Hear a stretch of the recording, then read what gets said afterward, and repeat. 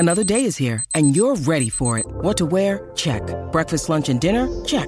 Planning for what's next and how to save for it? That's where Bank of America can help. For your financial to-dos, Bank of America has experts ready to help get you closer to your goals. Get started at one of our local financial centers or 24/7 in our mobile banking app. Find a location near you at bankofamerica.com/talktous. What would you like the power to do? Mobile banking requires downloading the app and is only available for select devices. Message and data rates may apply. Bank of America N.A., member FDIC. When you need mealtime inspiration, it's worth shopping Kroger, where you'll find over 30,000 mouth-watering choices that excite your inner foodie. And no matter what tasty choice you make, you'll enjoy our everyday low prices, plus extra ways to save, like digital coupons worth over $600 each week. You can also save up to $1 off per gallon at the pump with fuel points. More savings and more inspiring flavors make shopping Kroger worth it every time. Kroger, fresh for everyone. Fuel restrictions apply. With Lucky Land Slots, you can get lucky just about anywhere. Dearly beloved, we are gathered here today to... Has anyone seen the bride and groom? Sorry, we're here. We were getting lucky in the limo and we lost track of time. No, Lucky Land Casino, with cash prizes that add up quicker than a guest registry. In that case, I pronounce you lucky. Play for free at LuckyLandSlots.com. Daily bonuses are waiting. No purchase necessary. Void where prohibited by law. 18+. Terms and conditions apply. See website for details.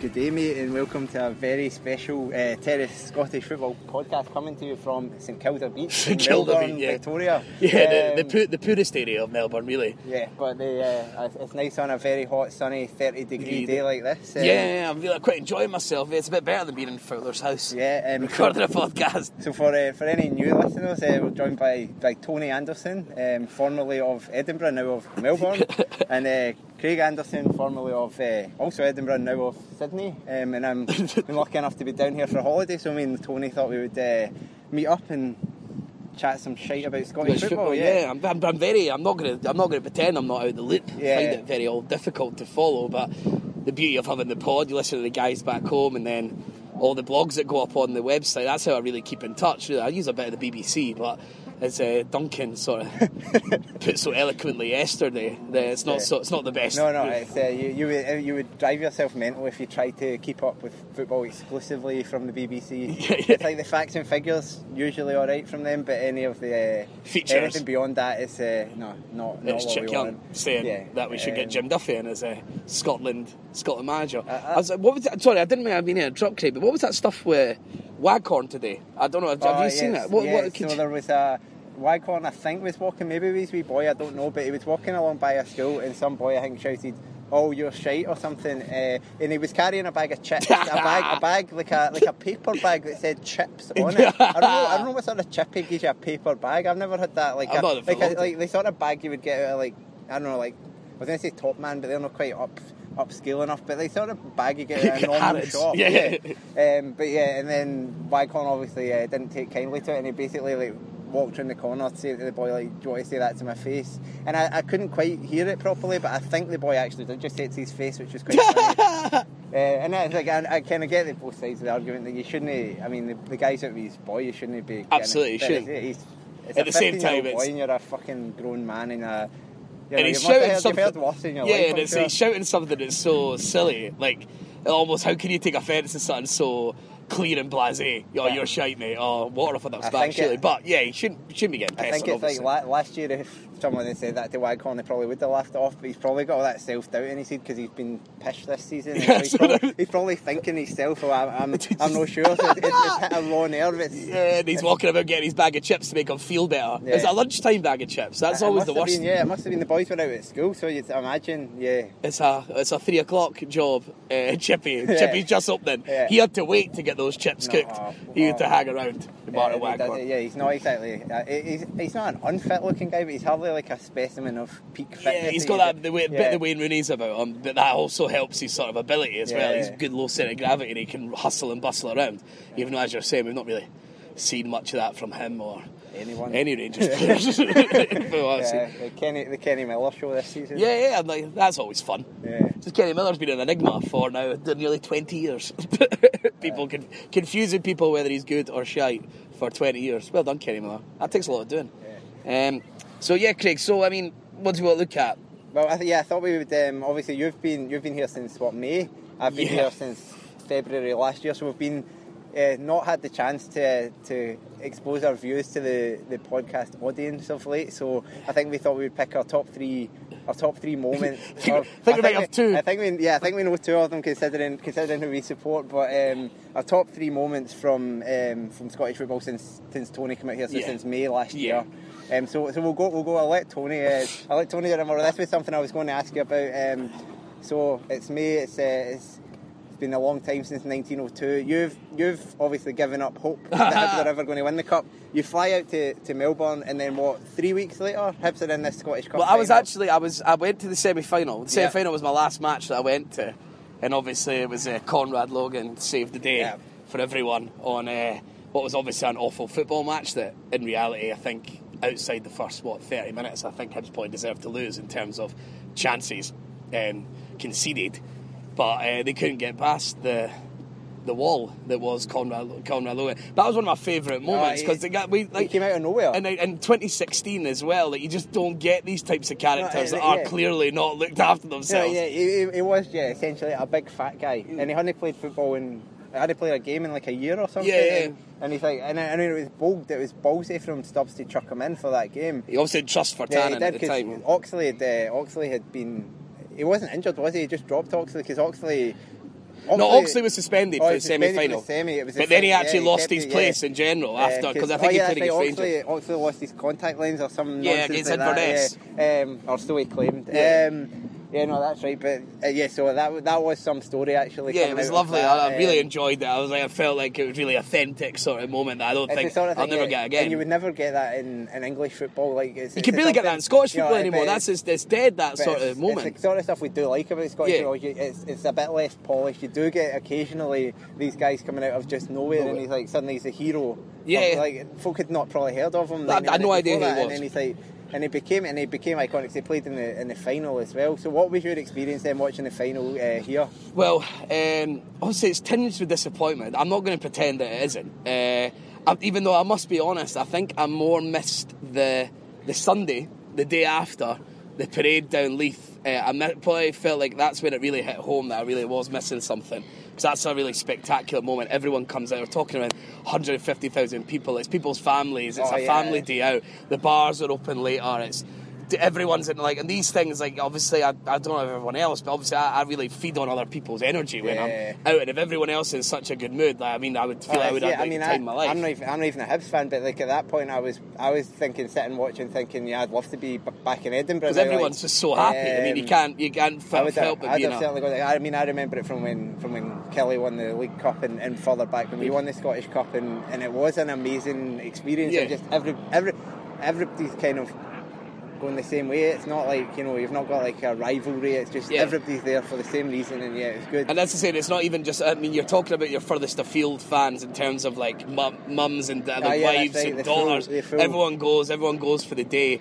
And obviously, quite a lot of people wouldn't have been able to get a ticket for the actual game, but everyone would have came out for the final. And just obviously, with Hibs, I'm not going to claim. I hate that because obviously Hibs deserved their moment, and obviously I always think that's a bit rich because obviously there's 42 clubs in Scotland, and some never get anywhere near it. As a Hibs fan, I get to go to semis and finals. You've been in. I mean, I can remember 4 Scottish Cup finals with Hibs, before that one. So we do get the moments, and we do get much more enjoyment, you'd argue, than some other ones in terms of big moments that we get. But we always got kicked at that last stage. That's what made it fun for everyone, is because Hibs, it wasn't that they always performed shit. Like, obviously there was a joke, but they got far in tournaments and done well. They were a good cup team. They were regularly a good, which is a funny thing. They were a good cup team, and yet they just couldn't get that over the line. And Yeah, in some senses you did. You sensed it coming because they had even when they were like dreadful under Fenlon, they got to 2 cup finals, and both times they got outclassed and turned over. But you got that feeling that maybe it was something coming, but actually still, for me, I'll talk about my experience watching the game as we fend off some birds. My experience watching the game, I kind of had an inkling for Hibs going into the game, and then when Stokes scored, I watched the highlights today before we came out just to keep myself on top. Yeah, I watched Kamara ones actually. And Stokes scored, it was inside a minute, right? It was like straight, basically. And I was like, they're going to do this. And then Hibs, I could be wrong, but I felt like Hibs bossed the game. Mostly Rangers weren't out of it, but I felt Hibs were the stronger team for much of the game. Hibs always looked like they were going to score in the first half, especially. Hibs just looked like they were going to score again, even after Rangers scored the equaliser. Hibs had like a flurry of chances right before half time. And then Halliday, when Miller equalised, Halliday bangs in something which has been completely lost in everything that happened during the game and afterwards. That was an incredible goal from Andy Halliday, a guy I certainly don't like. I think one of the most dislikable guys in Scottish football, but an excellent goal from him. And at that moment you're like, nah, this is done again. And you think, especially with Hibs, they'd obviously had a bit of disappointment already because it was just coming days after. We did the League Cup final, and then that. Had done them as well. And we're done in the most sort of horrible ways, last minute goals that totally kill everything. You kind of think that, and at that point, to be honest, I lost a little bit of interest in the game. I was still sitting up watching it, and that's at the point I'd been watching the game intently, and I started like footing about my computer, thinking that Rangers have got this now. And I think we can both agree you never really want to see Rangers win anything. Just like Celtic, you're kind of like you've seen that, Old Firm fan. You've seen that 50 times already in your life. It's not fun. But then you obviously the Warburton's Achilles heel hit him again. The 2 set pieces. The first goal was Stokes' header. Yeah, because he just gets him at the. I read an interview with Henderson over the last few days actually. He was just talking about how much he loved Hibs, and he's been getting loads of tweets of people showing them getting tattoos of Henderson delivers. People getting tattoos on their legs of it. And he said that they'd already practiced. The whole point is that every corner they put on Tavernier.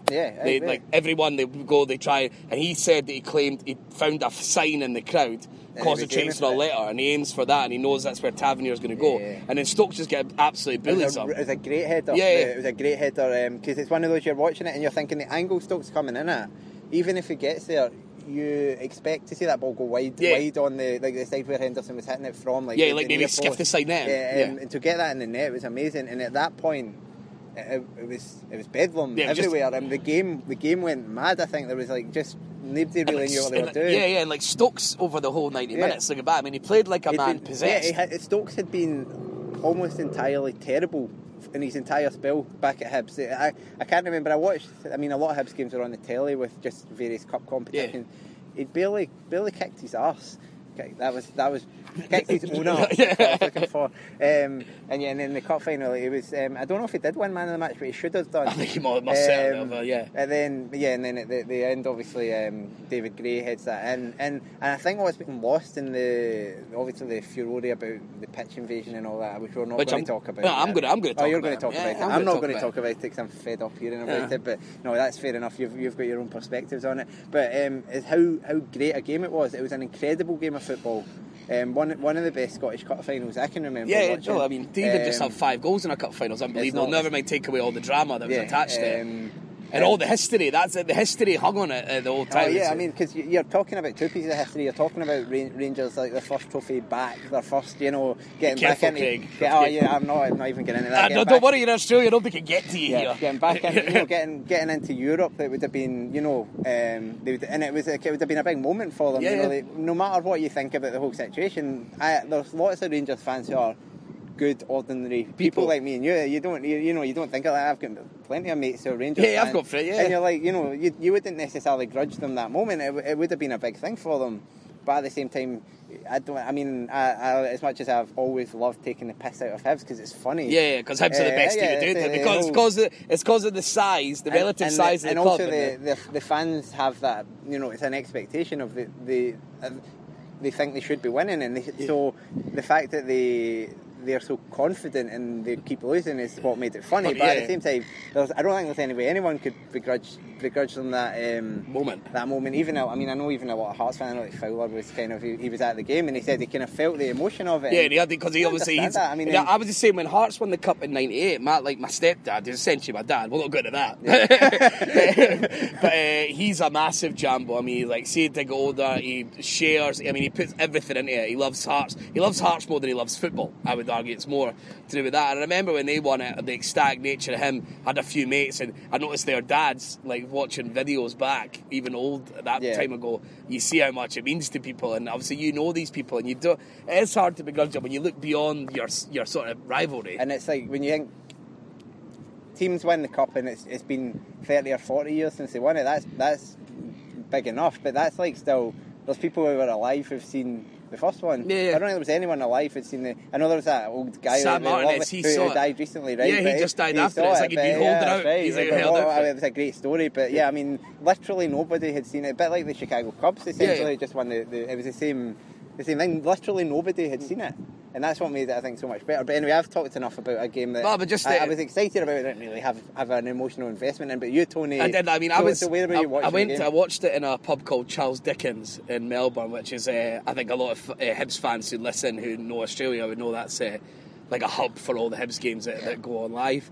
I watched it with a couple of good mates. Obviously, there's other Hibs fans over here that I knew, and obviously I was surprised when I went in. There was around 100 people, all in the gear, like the Hibs strips, the scarves. It was very serious. Able to have actual conversation with people before the game about the team and how they felt line up. I loved that part of it because I felt like I was really I was involved in the game. This was midnight, right? The game kicked off at midnight, if I'm correct. Because I was sitting, my wife had went to bed. I was sitting in my couch myself with like a can of Coke or something. It's a bit different from midnight in the pub. I could imagine would be quite. And then like I had a mate with me who's also a Rangers fan who managed the first minute.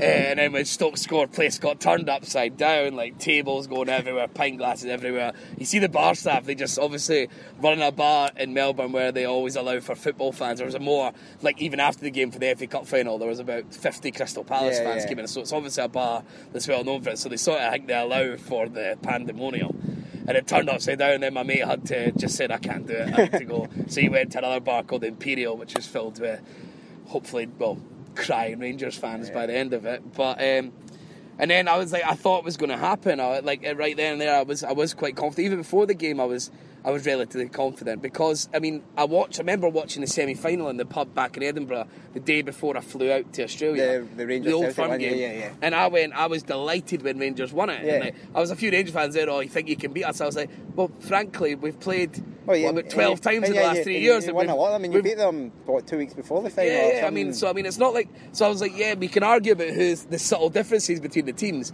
and Rangers found more consistency over a season. But in terms of man for man, you're not screaming that he's much better than him.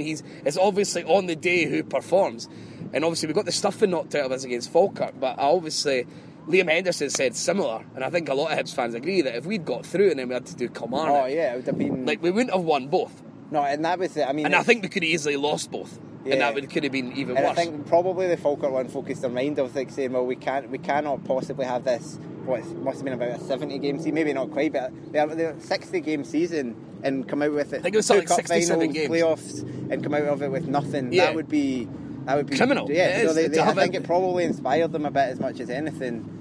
But then, I'll just go to the moment that obviously Stokes scored.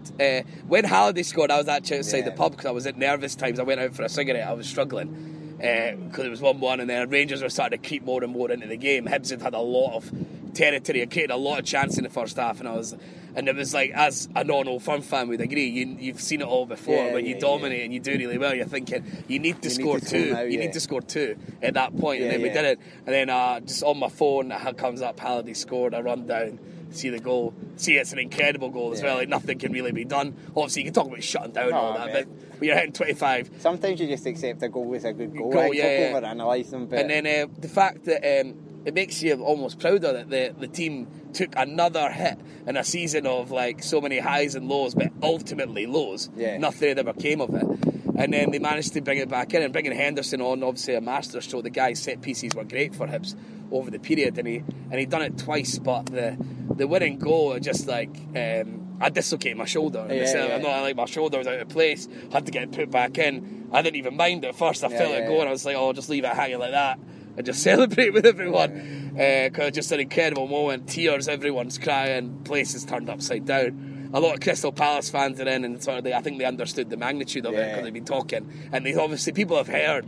Even if they don't know a lot about Scottish football, people hear about the Hibs one because it is quite so ridiculous. It is quite so ridiculous. They're definitely one of the top 6 biggest clubs in Scotland. So to have gone that amount of time without winning the Scottish Cup, ludicrous. It's you see the teams that had won it, in that period. Like Kilmarnock. Well, everybody.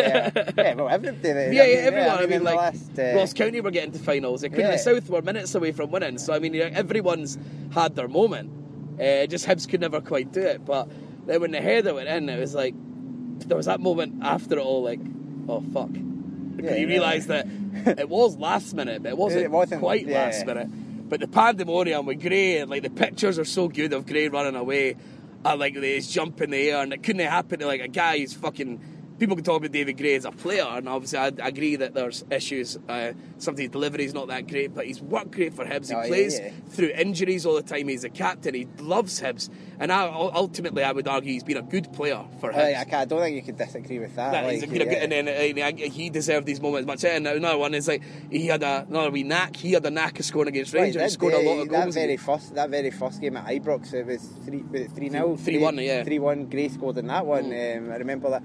Scored the opener in the 4-0 game. I was still in Scotland. I think we were around. Phil was recording a podcast. I think it was a Monday night, and we hung around and watched it. I don't know if you were there or not. I wasn't there. I remember watching. I was at my house for that.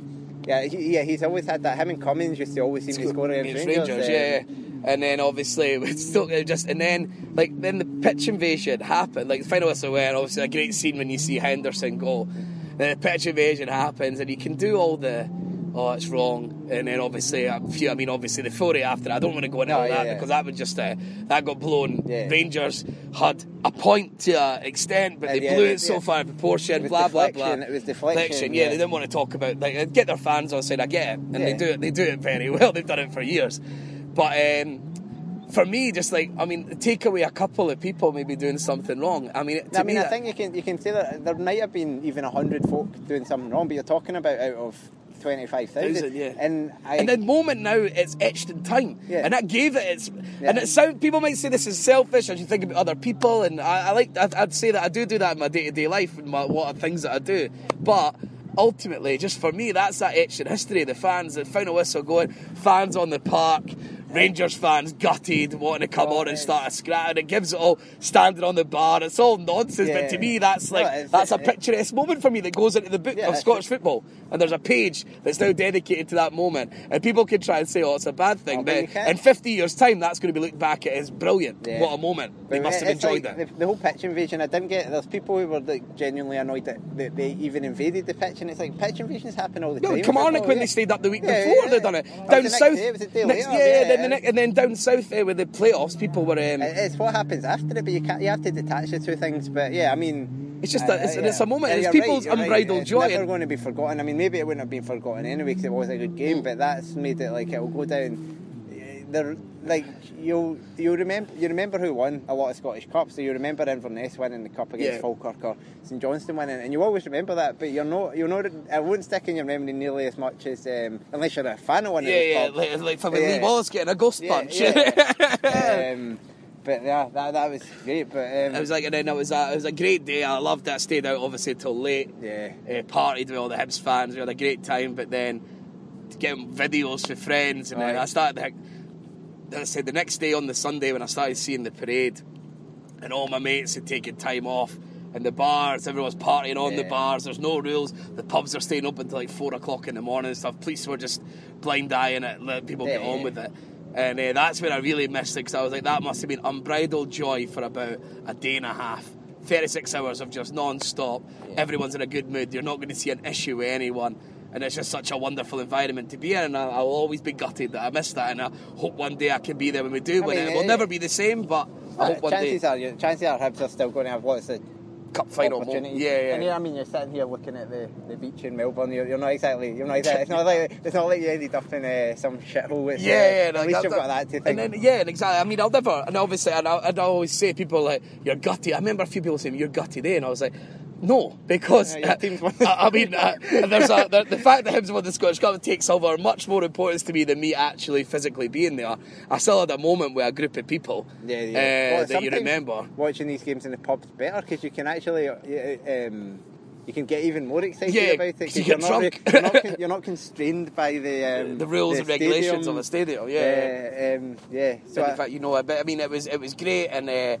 Absolutely loved it, and as you say, I don't think anyone can grudge Hibs that moment, especially after a season like that where it looked like, I mean, they couldn't have done much more. They were dead on their feet from an early stage, and obviously we can talk about the management team. I think there was mistakes made, but again, you're talking about a guy who's only done 2 seasons and he was trying to go, and Stubbs, I mean, it's not worked out from it all. Obviously he's get another job in Scotland. I think he'd be smart to take another job in Scotland. I personally don't think he did a great job at Hibs, but no one will remember that. In 20 years it'll be Alan Stubbs, the guy that won Hibs the Cup. It won't be Alan Stubbs, the guy that managed to keep Hibs in the Championship for 2 years. I think he can learn that he can. I think his in-game management definitely needs work, but I think his man management looks great. I think that he created a real thing at Hibs, and the fact that they were able to bounce back actually showed that at the very end of the team, and I think his eye for a player was good. But I mean, the squad Hibs had last season was excellent. I mean, that squad was there wasn't enough balance, but like man for man, it's like the midfield, the players. I mean, I don't rate Fraser Fivey, but take him out of it, and they had 4 or 5 excellent central midfielders. But that was the point. There wasn't enough balance, so you weren't able to mix it up.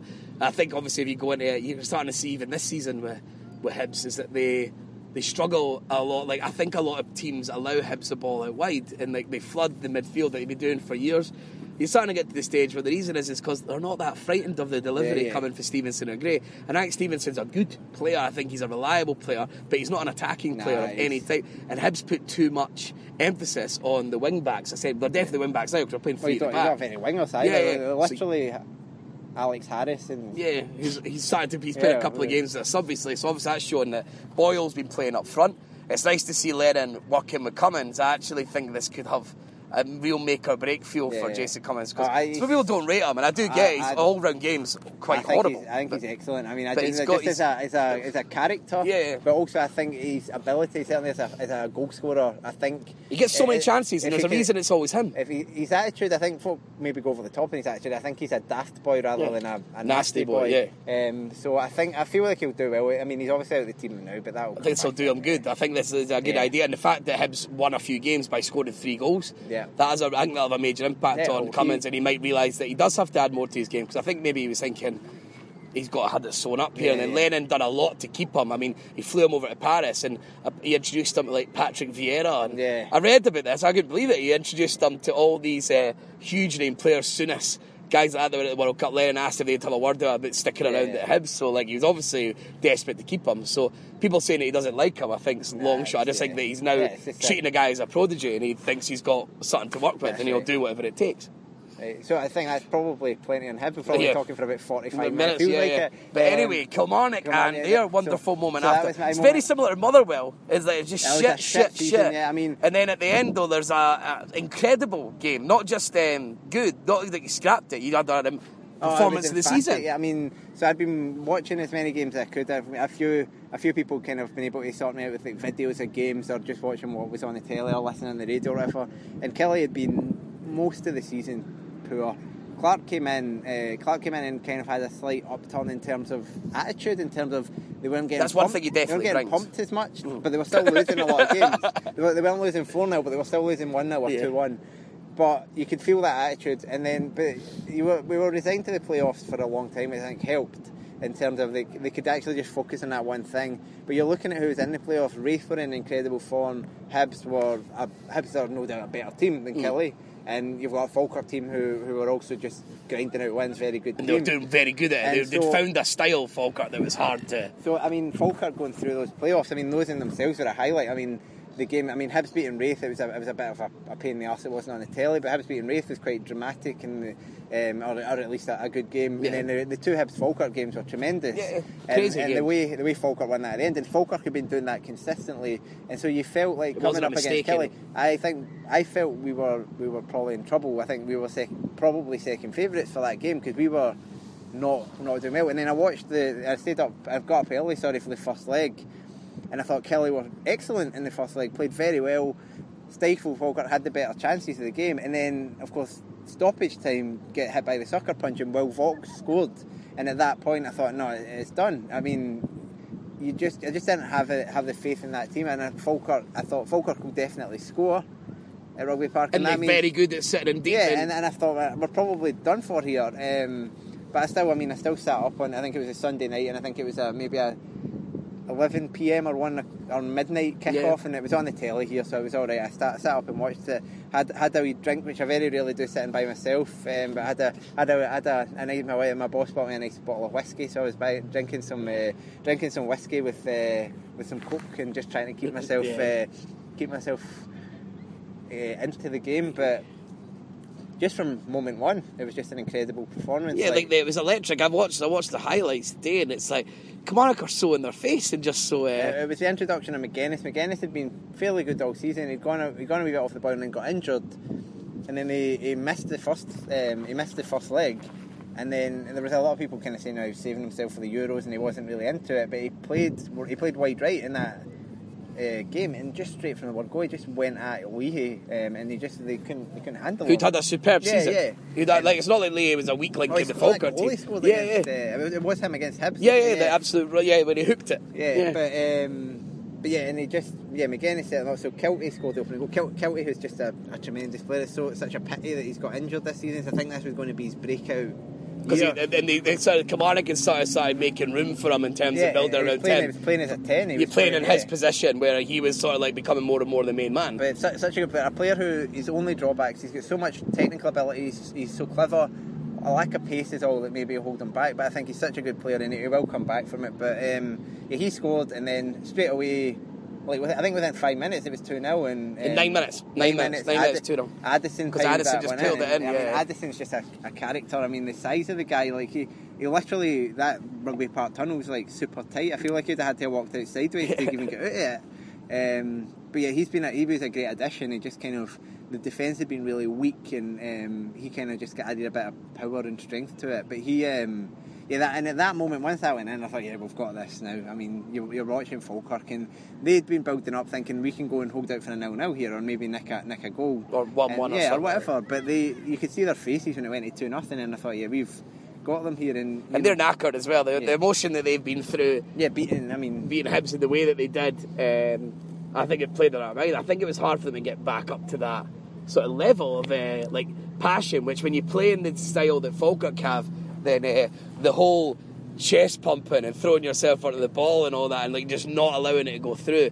Once you take that away, then suddenly they had nothing. I mean, you see, I think it's at the end of the first half, they have a flurry of chances, the overhead kick, and I think there's a header as well that just goes wide, and that's pretty much all they really offered for 90 minutes. Yeah, I felt like it, and it was certainly the best Kelly performance probably definitely since Shields departed, I would have said. Maybe a couple of the times when we've thumped Hearts, I think we seem to make a habit of that, even under Johnston. We did that, but probably the best performance in a long time. And the second half, it was once Kelty scored again, you kind of Falkirk gave up. But I love it when Boyd scored. I loved it when McGuinness just roasted it, and I think, but does Boyd body McCracken or something? He just knocks him over. And at that point, I mean, McGuinness could easily have scored himself. But I think he knew what he meant to Boyd, and he just put it across to him, and Boyd battled it in. But the highlights of the game, beyond the excellent performance, staying up and all that, was Lee Clark on the touchline. When doing the runs, when he running down and getting the scarf, and he put the scarf on the policewoman. And doing the whole "you're daft" thing at the end. It was great. But also that Gordon Sawyer's arsehole getting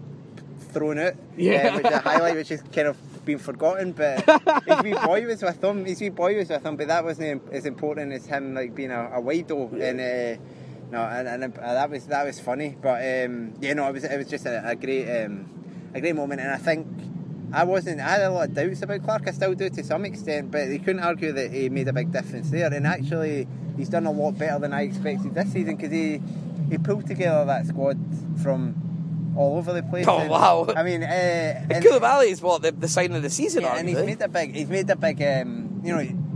big cut in the wages. A lot of high earners went out, and a lot of these guys are not going to be earning big money. They're here to prove themselves. And I went to I was back home in July, and I went the to a couple Inverness style, really. And I went to a couple of League Cup games, and we beat Clyde, but it was slightly unconvincing, but I thought we were okay. And then we lost at home to Morton, and you start having a few doubts, and then I think it took us a couple of games to win in the league, and you start panicking. But he's grinding out results. The team looks quite organised, but there's still glaring flaws. There's still a good chance we could get relegated, but I'm feeling a lot more happy with Clark than I did with Johnston or Locke. I feel like he's got something about him, and most importantly, he's got that character. He's got that's something he does. He does bring that. I mean, I think Clark, there's a lot of he doesn't seem to be able to find the balance for top management. Nah. But in Scotland, a club like Kilmarnock, where really they just need to get on a sure footing and go again. Right, Kilmarnock just need to be. We just need to finish 8th one year, and then you can really have a think about how you move forward. But you need that safety net before, because otherwise you spend a lot of your budget as well when you do these mid-season changes, and then people want to bring in all these free agents. That has to come out of the future. Right. But if you can get yourself into a sort of more solid footing where you're like, right, we're safe. We're not doing anything this season, but we're safe. We can hold off. Then you can start really try to implement a style of play. You can decide these guys who can do it for you, and then you've got a full budget to go with at the next season. I think that's quite need to be. But in terms of emotion, Lee Clark, he strikes you as someone big game. I think Lee Clark would be a good manager to have. The mundane, I think he'll find it harder to just the mundane Saturday to Saturday. But I feel like he's helped himself with that, because he's brought in this young team, and I think he sees it as his responsibility to. I mean, he obviously his career, he had a good career, but he could have done a lot more, and he was a bit of an arse, and he screwed up his career to some extent. I think he sees it as his duty to make sure these other young players don't do it, which is good. I think that's exhausted that one. So I think maybe we can pick one each, or I don't know. But the one that I had, my highlight was with 3 words: Lincoln Red Imps. That was incredible. I didn't watch the game. I think it was actually on TV here, but I didn't watch it. And I half expected, I genuinely actually expected that Celtic might take double figures off them. You think they should? Yeah, there was no doubt about it. And then any excuse that came after it was just say it was terrible, and we're going to hump them at Parkhead. So I rolled over. I think it was in the morning. It was on through the night, and I got up in the morning and I checked the score on my phone. I was still half asleep. I do this all the time. I wake up and you half blearily look at the scores, and I looked at it and I was like, that looks like it says 1-0. I was like, it must have been 10-1 to Celtic is what I thought. And then I was like, no, it's 1-0 to it's finished 1-0 to Lincoln Red over 90 minutes. Yeah, over against an amateur team, or essentially whatever from Gibraltar. It's getting beaten off. It's no different than anyone getting beat off Gibraltar. No, it's no different. Yeah, that's right. And it's like it was. I mean, folk have tried to defend it, but to me it was the worst result in Scottish football history. Of course it is. It's worse than Armedia Bratislava and that nonsense, because they're a football team. And it's even worse than Motherwell getting beat at home by Llanelli, I think, because Motherwell, as much as that, I mean, that was a massive gulf as well. Motherwell are not as big a team. Celtic are former European champions, and they're getting beat off a bunch of quantity surveyors from Gibraltar. Shepherds. Like a casino worker. Yeah, and it's and okay, they came through it, and actually they've been very good this season. But I think you'll never. Do you think that was a good thing? It possibly was. Do you think it really showed? Maybe showed Rodgers the guy that he absolutely couldn't rely on. I was watching the goal today, and it was like you're seeing the guy taking on Effie Ambrose, and you're like, well, Effie Ambrose, that explains it. And absolutely. And he's disappeared mostly since then. I think he played one other game and was also dreadful in it. And stuff like that, and it probably did help him to realise, I need to actually change a lot, and he's done a great job. He's been quite brave, Rodgers. Tactically, he's been really brave. Yeah, because you look at Dyler tried to come in and play football and play 4-3-3 and all this stuff, and it didn't work out for him. The players didn't buy into it, but Rodgers has got that. It's just obviously got more gravitas, and he's actually got them to buy in. It's much easier. Again, it shows that example of just having a name. It's like when you have money, you can make money. Yeah. And it's similar if you've got a bit of backbone or a CV behind you, suddenly the players are more than happy just to buy into instantly. And obviously, I loved reading like Joel's article about the back three. I absolutely loved that, and I've been a huge advocate of back three my entire. I remember since I started coming on the podcast, you've been going on about back three. Like it says at high school. I remember writing in PE when you have to write for an exam, you have to write about how you'd use a formation, and I always love three at the back just because it's so flexible in so many different ways. I know people say all formations are flexible, but I mean if you have the right players for 3-5-2, I just think it makes you Scottish football's always 5 years behind the rest of the world because that's starting to come in. It's everywhere now, it's starting to come in. England's using it a always lot. Just behind that, and it's like we follow the trend. So whatever the trend is in a couple of years, Scotland will get it in 10 years. Yeah. It's like the 4-2-3-1 took ages, and then suddenly everyone's doing it. But yeah, I mean, three at the back's coming in all over the world now. I mean, Italy obviously have done it for years. Obviously, it suits them down on the ground. And England's using it a lot now, and loads of teams in Scotland, like Hamilton, have done it well. That's one thing I've quite liked about what I do know about Scottish football and what I have seen is even the teams in the bottom half, they've had lots of good performances. Yeah, that's right. Like, obviously, they aren't able to put it together week to week, and obviously the bottom half, but nearly everyone's on sort of like 12 points and stuff like that. It's like last season, I think it was like a battle of who was least bad.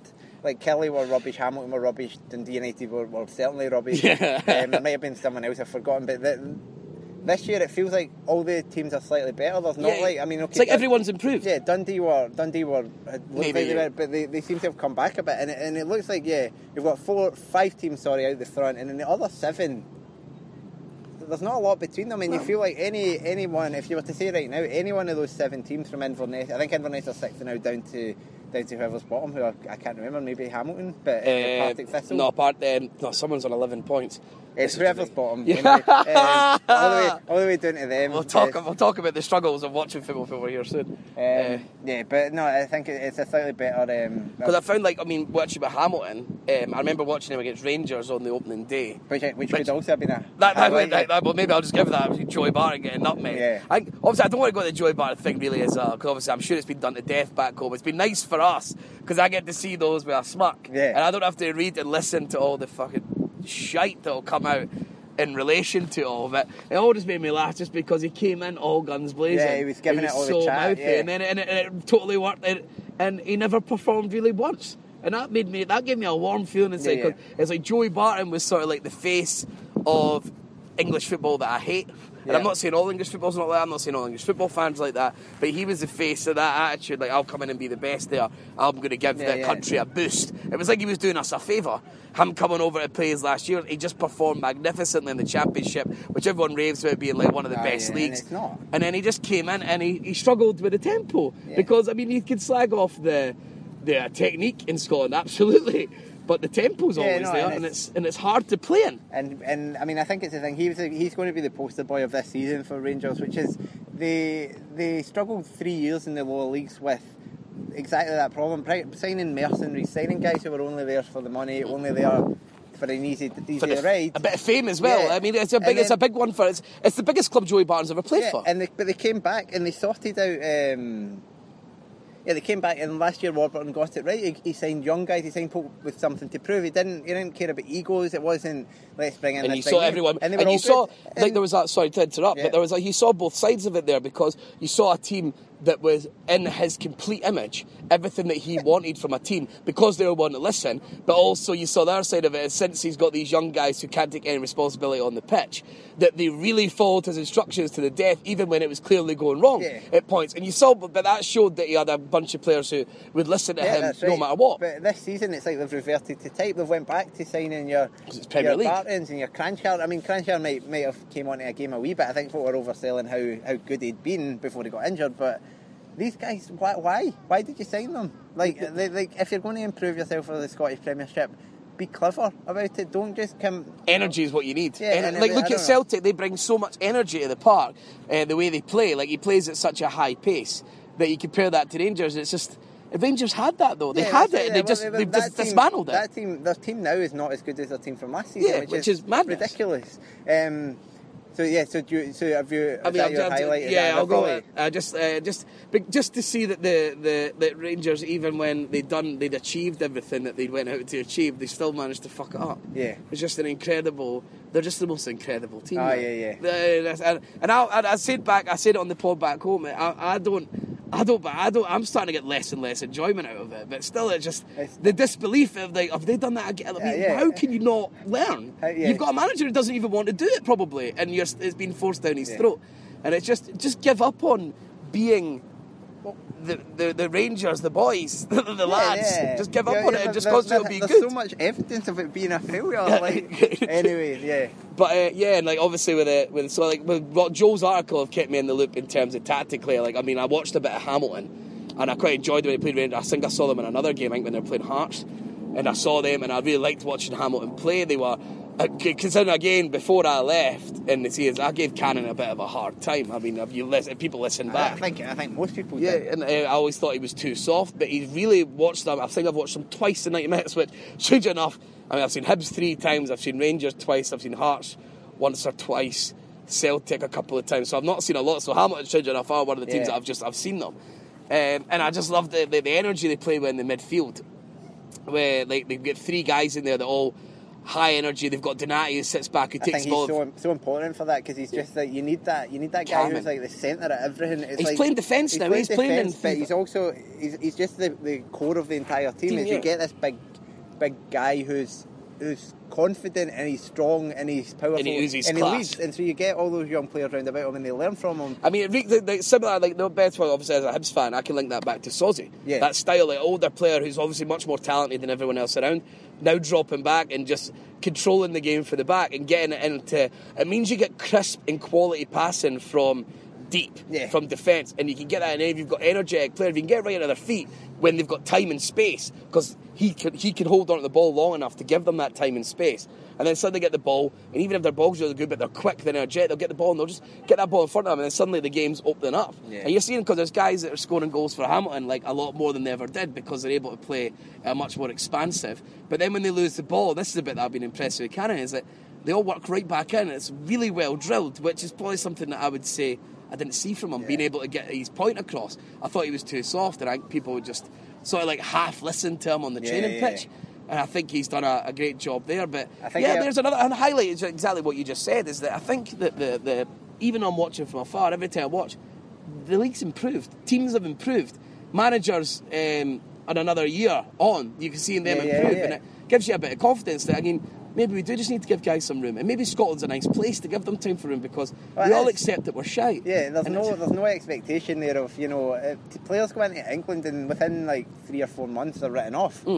And there's a bit more time, like these guys, managers and players, folk write them off, but they keep playing. When folk get written off in England, they just disappear. But they keep playing because there's nobody else to do it. Right. And actually, you see them improve and you see them get better. There's loads of examples of it round in the top flight, especially. But I'll say my top one was just to see that incredibly the Rangers are just making the same mistakes again. It's quite boring, but it's hard to keep on track with everything. The more subtle nuances in football back in Scotland, the more fun stuff. I get off the WhatsApp chat and stuff, but again, the one thing that keeps us connected. It does, and because I was like, we might as well go on to that. I find it increasingly tough because I hate not having a real opinion. I hate that because my opinion holds nothing, because my opinion's based on what I've read.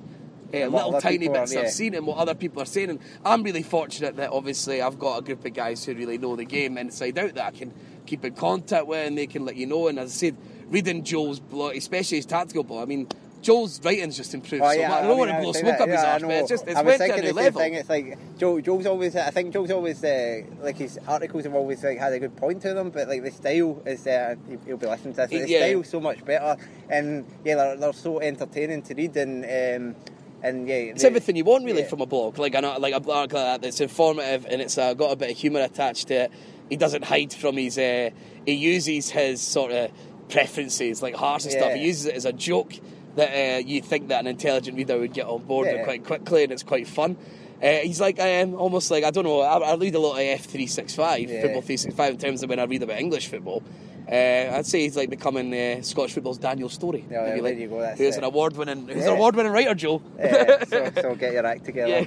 But no, it is hard. I mean, I think we are lucky. Like the WhatsApp is because you're getting everything. You're getting the chat about the football, but you get a bit of chat about what's going on in the guys' lives, which is good. Because they're folk that you spend a lot of time with who are back at home. But also we there's like, it's not just the football side of things, it's the sort of patter that you get. Like you miss that. I miss that. I miss sitting at a getting game ready. and somebody's, you're just going back and forward with each other, talking shite about nothing. Yeah.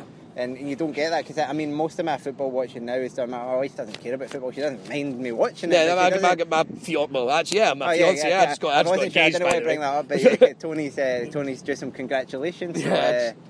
I know the ladies will be so disappointed when they listen to off this. the market, but I think we're both in the same boat. They don't mind us watching football, but they're not.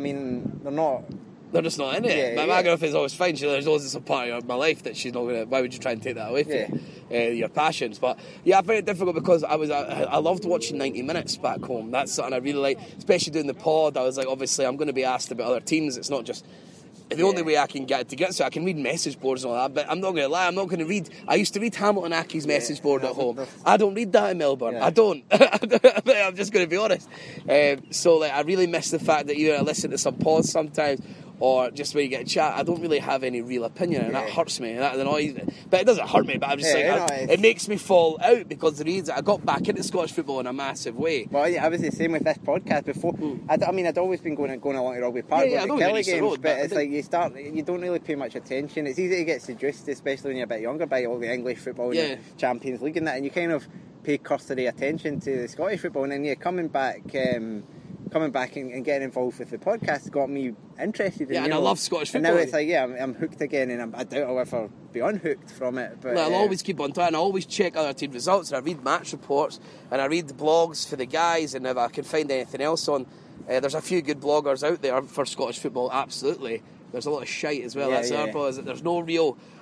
I use the Terrace as a hub for my Scottish football, but there should be more. There should be more than that. I shouldn't have to use our own. The people who are before the Patreon stuff, the people who are doing it for nothing. They're the ones that I would use. Yeah. Even if I was not involved in Scottish football, if someone pointed me in the way of the Terrace and some of the other bloggers that are online, that's who I would use because just the other stuff just isn't good enough. It's functional. It's not got. And it's you see it massively when you come over here, because like I said, I can use websites like. For English football, which obviously I don't watch an English football either. I have a fantasy team, and I've got a WhatsApp group with a fantasy team, so that keeps me on board of what's going on. And again, I read. I do a lot more reading than watching, and that's annoying. But I've got 365 and I think that's a great website, and the Terrace website's going the same way. It's getting that good. But even the BBC for English football is just not particularly great. But and then, the challenge, I think we were talking about this just before we went on air, before we moved to the other end of the beach and started talking about this, is you're sharing in a flat that's already all kind of set up. So you can't tell them, I'll go and get this subscription. Foxtel and that. So the place I moved into was all furnished, and it wasn't a bother for me. So I've got the DVR, the recording equipment, and so games are on, and that's the biggest problem is the timing of the games. Like at 3 o'clock on a Saturday now is 2 a.m. There's no way I'm setting up to 2 a.m. Like the only way I can do it is if I go out and I'm drinking, and then I'm not going to get the Scottish football because I'm going to be in a bar with English football on. That's not a choice. That's what it'll be. And then if I want to watch Scottish football, I have to stay indoors. Yeah, that's right. And that's hard when you're indoors till 2 in the morning. And the clocks change, and it's still midnight. And occasionally, when it's midnight, so that's like at the start and the end of the season, like the summer as it is at home. It's still not as hot as the 30 degrees it is here today, which we should mention roasting. Again. It's bloody roasting, like. But the first Terrace podcast in sunglasses, I think. But those games I'll occasionally set up, and even if I can't watch a game, just like follow it on Twitter, listen to the radio, whatever, I'll do it. But you can't do it in this time of year because it's 2 a.m. I've still got a life. I'm still doing stuff on a Sunday afternoon. I can't stay up until 4 o'clock. Yeah, I can't say to my girlfriend that I'm going to have to sleep all day, or friends, or just anything. Like obviously, you just have, like when you have work and stuff, you can't stay up all day, go to bed all day Saturday so you wake up. I'm off work now, so I think I'm going to have a big go at trying to stay on top of it. I'm going to buy an IP shieldor so I can maybe watch more from abroad, like some of the coverage, like sports scene, like because just a highlight show. Because the YouTube ones, they're really short highlights. Commentary. I know something. I was watching the highlights, like the goals, the phantom goals that get scored. I'm not sure if they're goals. Yeah, the one that the Hearts one, was it Bobbin, the header? Oh yeah. I was like, was that a goal? Then I watched it back. Then I saw it in the corner to a guy going like that and Celtic cuddling. Then I was like, oh, so that did count. Because it never gave me anything to tell me that it counted.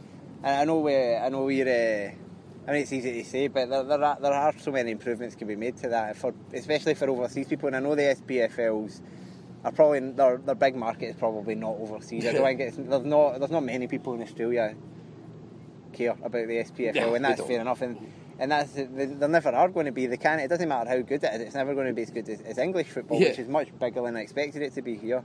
Yeah, it's pretty big here. Yeah, I mean, I go into work and people are asking me like, "Who's your team?" And I'll say Killing, or "Who's your EPL team?" I'm like, "I don't really care about it." And then it's like, "What do you mean you don't care about it?" I'm like, "Well, I watch it as entertainment. It's all right, I enjoy it, but it's like I'm not emotionally attached to it." Yeah, I can't get the same. I watch that. I like using English football as my candy almost. Is that obviously when back home we watch Scottish football a lot. I'd be praying for the pod. I'd be watching games differently than what I would. Like obviously, like you'd stop, you'd pause things, you'd check out things before you made a statement on the podcast or something like that. But the English football was like my fluff. It's just your entertainment. Because I'd put it on and then they'd be well over the top Sky. That'd make me giggle a bit, and then I'd sit back hungover on a Sunday, eat a pizza. I'd watch Burnley. Yeah, I'd watch the Scottish football at the start, then I'd flick over when that finished, and then I'd start watching that mindlessly with mates and have a beer or something, and then I enjoyed it for that. And like I like it for having my fantasy team because I've got mates who all in it, so I'll chuck it in and then putting bets on stuff like that. It's like that's my football fun, but the Scottish football is the one that I'm into. Like I want to really know what's going on. And it is a challenge, and it's hard to even just go to a game helps. And I've been, since I came out here, I was back home. I was at 3 games in a week when I was at home. But apart from that, you just go and get it from even watching on the telly, which I've watched. I mean, I'm able to because I record the games if they're on. Even if I'm in my bed, I record them. I get up in the morning without checking the score. See, that's what I'd love. It. I'd love to do that. That's what I need to get something that I can maybe do on the internet with. But yeah, it's just not the same. And but I think it's almost like it's not just Scottish football, just football in general. I feel so much more detached to it, and I find it hard to like. But then we're much better off than we would have been 20 years ago. When you would literally have got nothing on the telly. Probably you wouldn't have had the internet to check it. You'd have been basically waiting for the newspaper to check the scores. Yeah, 3 days later. And try to get a daily so I mean, record. we can complain all we want, but at least we can access the scores straight away. Internet, Twitter, we can watch the goals, we can do all that. It's not you can get a stream for the games. I do watch, like when I do, but as I say, when the midnight ones were on, I watched a lot more. Like at the start of the season, I watched one of them, and it's went out. And I've just been in Vietnam as well. At night, they're fine, but it's been good, and it's been a different situation. It's not been good. I don't know why I said that, but it's all right. But you're very fortunate, everyone back home, because even though despite the poor coverage that you get, you've still got some coverage. You've got the Terrace Scottish Football Podcast, which is to be fair, like listening back, me and Craig were talking about it. The guys have done a great job. I think it's getting. I was saying, it's went up a notch. Yeah, if we come back to it, I think we're going to be out of depth. We're going to we'll be called upon when they can only get two. The emergency. But yeah, it's the analytical side has went up again another notch, which I think, to be fair, I always felt it did every single year we were on it. I think people grew, and in fact having constant people on, everyone gets better on the radio, everyone improves, and obviously the writing's got great. Duncan doing one, Andy doing that one for the Scotland one. There's a lot more sort of opinion pieces than there used to be. And these are here's a dog coming to join in. It's like when back in the days of Cookie the cat. How we doing, mate? Yeah. How's it going? What you got? Who'd you support? He's a good old Forster Athletic fan there. Of course. Yeah, but we'll continue on and pretend it's not just sitting right next to Tony. Taking a shit right beside me. Yeah, it's done a shit. No, that was already there. Oh, right, I'm just lying in shit in general. Yeah. I think it is going. It looks like it's definitely getting its. I'll just move over here. I mean, it just came over there. I can see it coming out. Are you shy? Are you shy for me? This is what you pay for. Live commentary of dog defecation. But yeah, but I think it's stepped up, and I think it's amazing. I think it's testament how much they've done the Patreon stuff, which I think is a great idea. I think, but it's more work. It's more work, but it's testament the amount of money they got. I couldn't believe that people would be willing. You never really know, but it's. I think we have to, even me and you, who aren't really involved anymore, can still thank the folk for their support. Absolutely, I mean, it's something that I've involved in for 4 years. We know how hard the guys all work. I mean, Craig especially, he's held that all together, and I'm so pleased to see him doing well for himself. In terms of his actual job, I mean, I've never met anyone who really probably deserved it more. Yeah, and Craig Cairns the same. I mean, he's working. A lot of the guys just work their socks off and they give up so much time. So the fact that people are donating money to that now, I think they couldn't mean any more. Every penny, and I think hopefully you'll think it's worthwhile. Even if I don't know if this is going to be paid for or not. But even I hope not. I hope not. This is not worth. This is not worth your money. Yeah. So I Two think, ill-informed people talking about games that happened 6 months ago. They weren't at.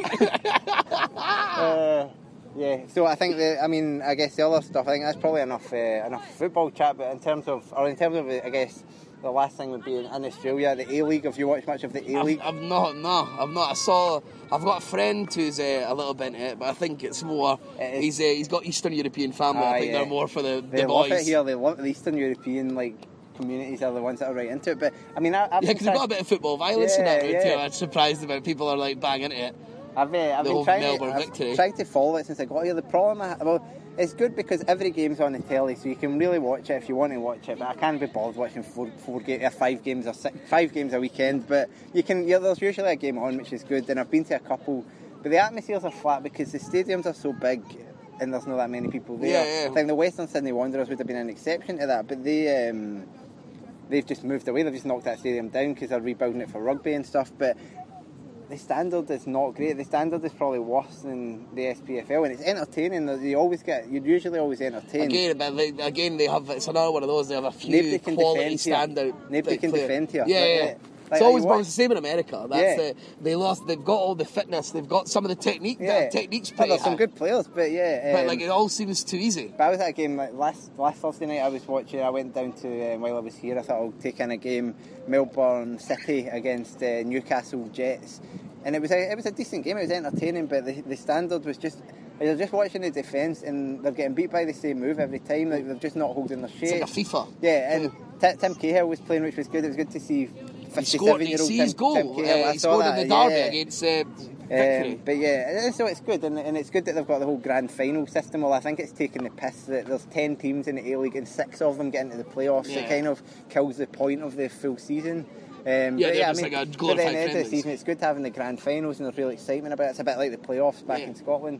But I mean, it's bigger than I thought it would be here. I thought no one would literally care about it. Really, people do care. You get good, the Melbourne derbies and the Sydney derbies are pulling 60,000 plus. Yeah, people are really excited. They care about those. And again, when you get like Cahill, and then they again, it's something that football brings really well. Is I don't think other sports can match up to the rivalry that football. When football does it, it always seems that people really buy into it. It's like soccer's really. We'll call it soccer for the sake of this talking over here.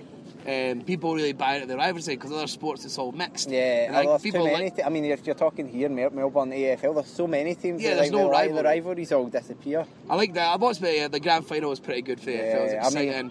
That was another one. A team Footscray, team for Footscray. They won it for the first time in 60 years. Yeah, and something like that. I mean, they beat the Sydney Swans, so I'd not really caring, but I would have liked the Sydney Swans to win since I live there. But I've actually keep planning to go to an AFL game and I've not been yet. But I went to one. I quite enjoyed it. You could get a beer in the seat, all that jazz. I enjoyed the challenge of watching it without knowing any of the rules, and I enjoyed actually trying to pick up the rules on my own without looking them up. And you finally understand it because you're seeing the guy and you're like, why are you're holding the ball? Why do you not run with it? Why are you like throwing it away like it's a hot potato? And it's basically because if you're standing holding the ball, they can essentially assault you. Essentially take your head off. Because you can only move with the ball if you bounce it. So there's all this... which is difficult to do because of the shape of the ball. It's good. It was quite exciting. I don't like that you can score... I don't like games where you can have more than one way of scoring. Oh, yeah, I know what you mean. Because that one, if you hit a shit shot, you get 1 point. Yeah, you get a point. It's essentially like in football, if your shot goes just wide, you get half a goal. Yeah, which is shit. Because everyone just shoots everywhere. Yeah, but I mean, I enjoy it. I mean, I'll never passionately care about it, but it's good to watch. It's entertaining, definitely. Being up in New South Wales, it's the NRL, the Rugby League, which I have really actually got quite into. I prefer Rugby League to Union. Yeah, definitely, and it's fast, and it's the rules are fairly straightforward. It's not that difficult to learn.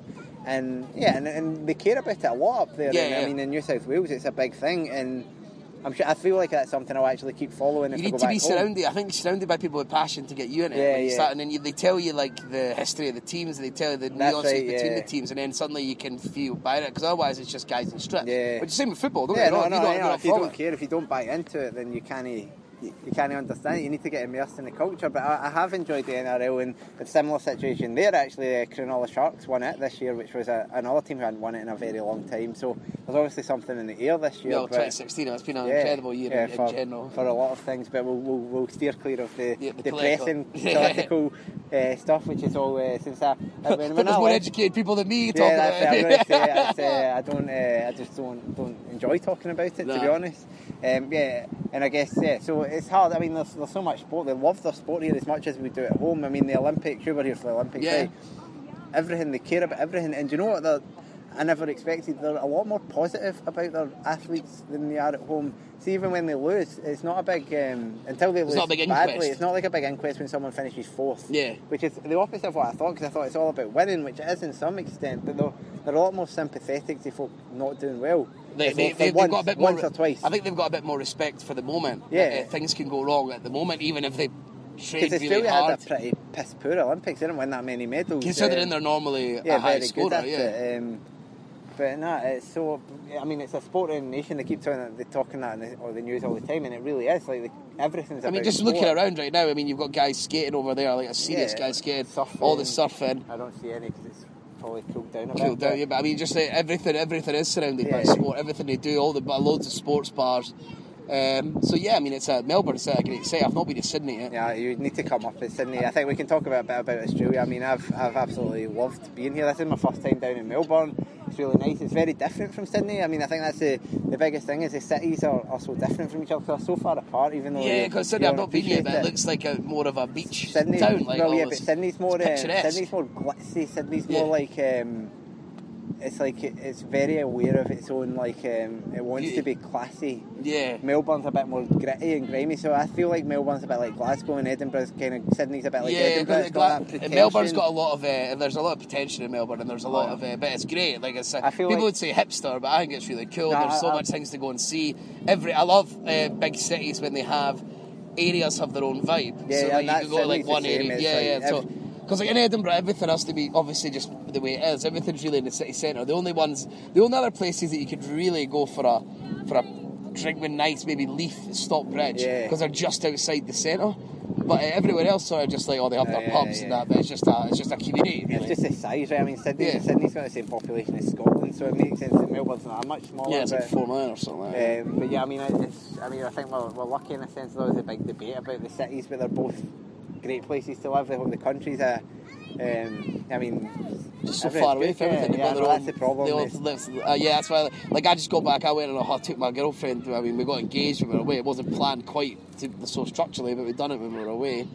We went to Vietnam just for a couple of weeks to see friends that we'd met travelling. We'd done a bit of work at a music festival, which was good fun.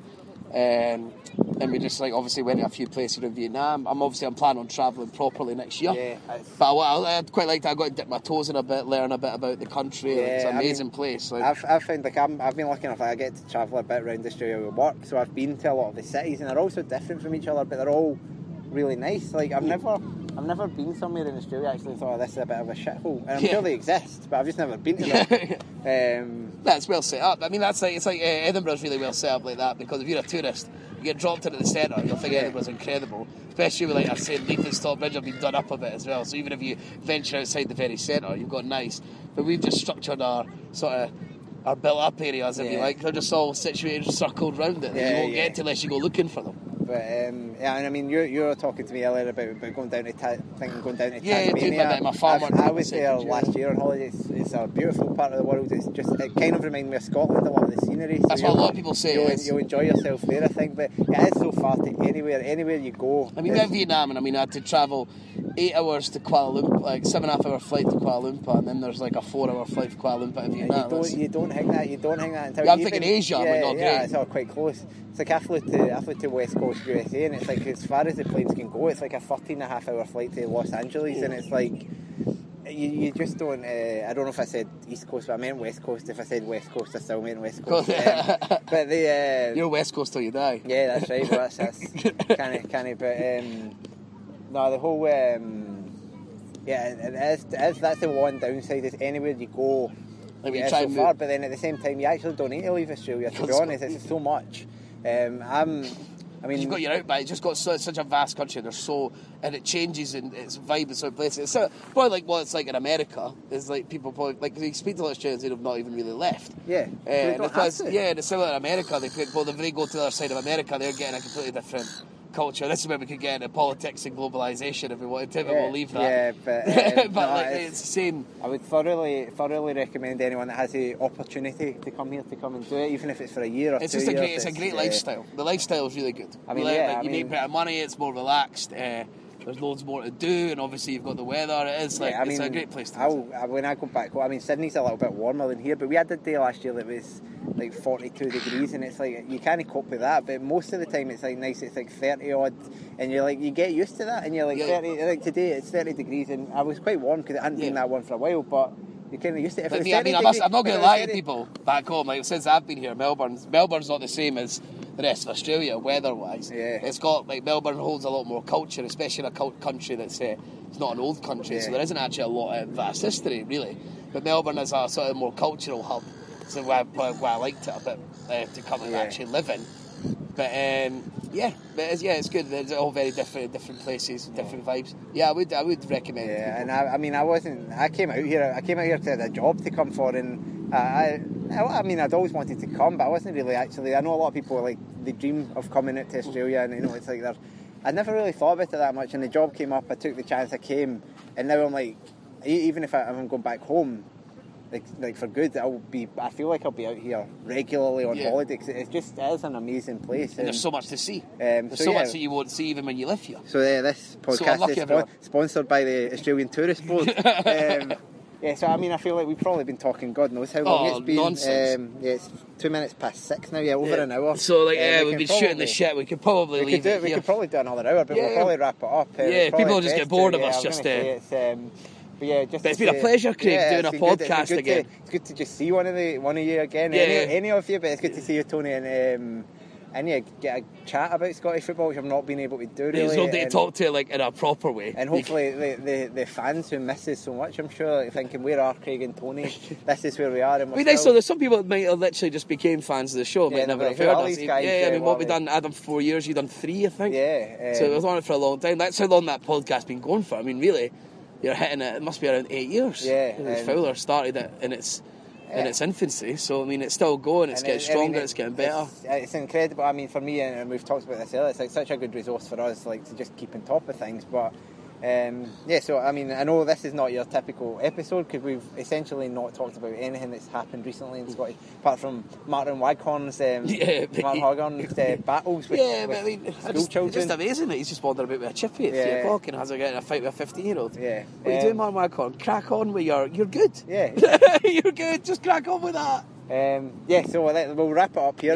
This is like a Craig Fowler ending. It's just going on and on and on, and there's never actually finishing. So Terry's Podcast on there, at Terry Podcast for the Twitter, Patreon. Give us all your fucking money. If this is the first time you've listened to it, please don't think that it's cheeky for us asking about it. This is a shit one. This is not like your standard podcast. Listen to any other one. I was just desperate to be involved. They'll probably not even put this online, to be honest. That's all this shit. Let's enter the fucking cup again. They'll put a 2-minute part up and pretend that was all we did. It's been great to get back on the air, to be honest. And as I say, you'll be back. When are you back? I'll probably going to be back in Scotland for the start of next season, basically. So there you go. Craig will definitely, I'm sure, you'll be back on board. And I'll maybe be a year or 2 down the line, but if the podcast is still there when I get home, then I'll absolutely be involved. We'll be straight into it. So thanks for listening, and we'll see you in a long time. Yeah, good luck. That's good. It's amazing how we like it. Did I just press pause? Right, I'm just pausing that just now so it doesn't. We'll see when you actually listen back to them and see if you can hear it. Even if you can't, we've had a good chat. Yeah, I enjoyed it anyway. Fucking killers. Shall I press stop? Yeah.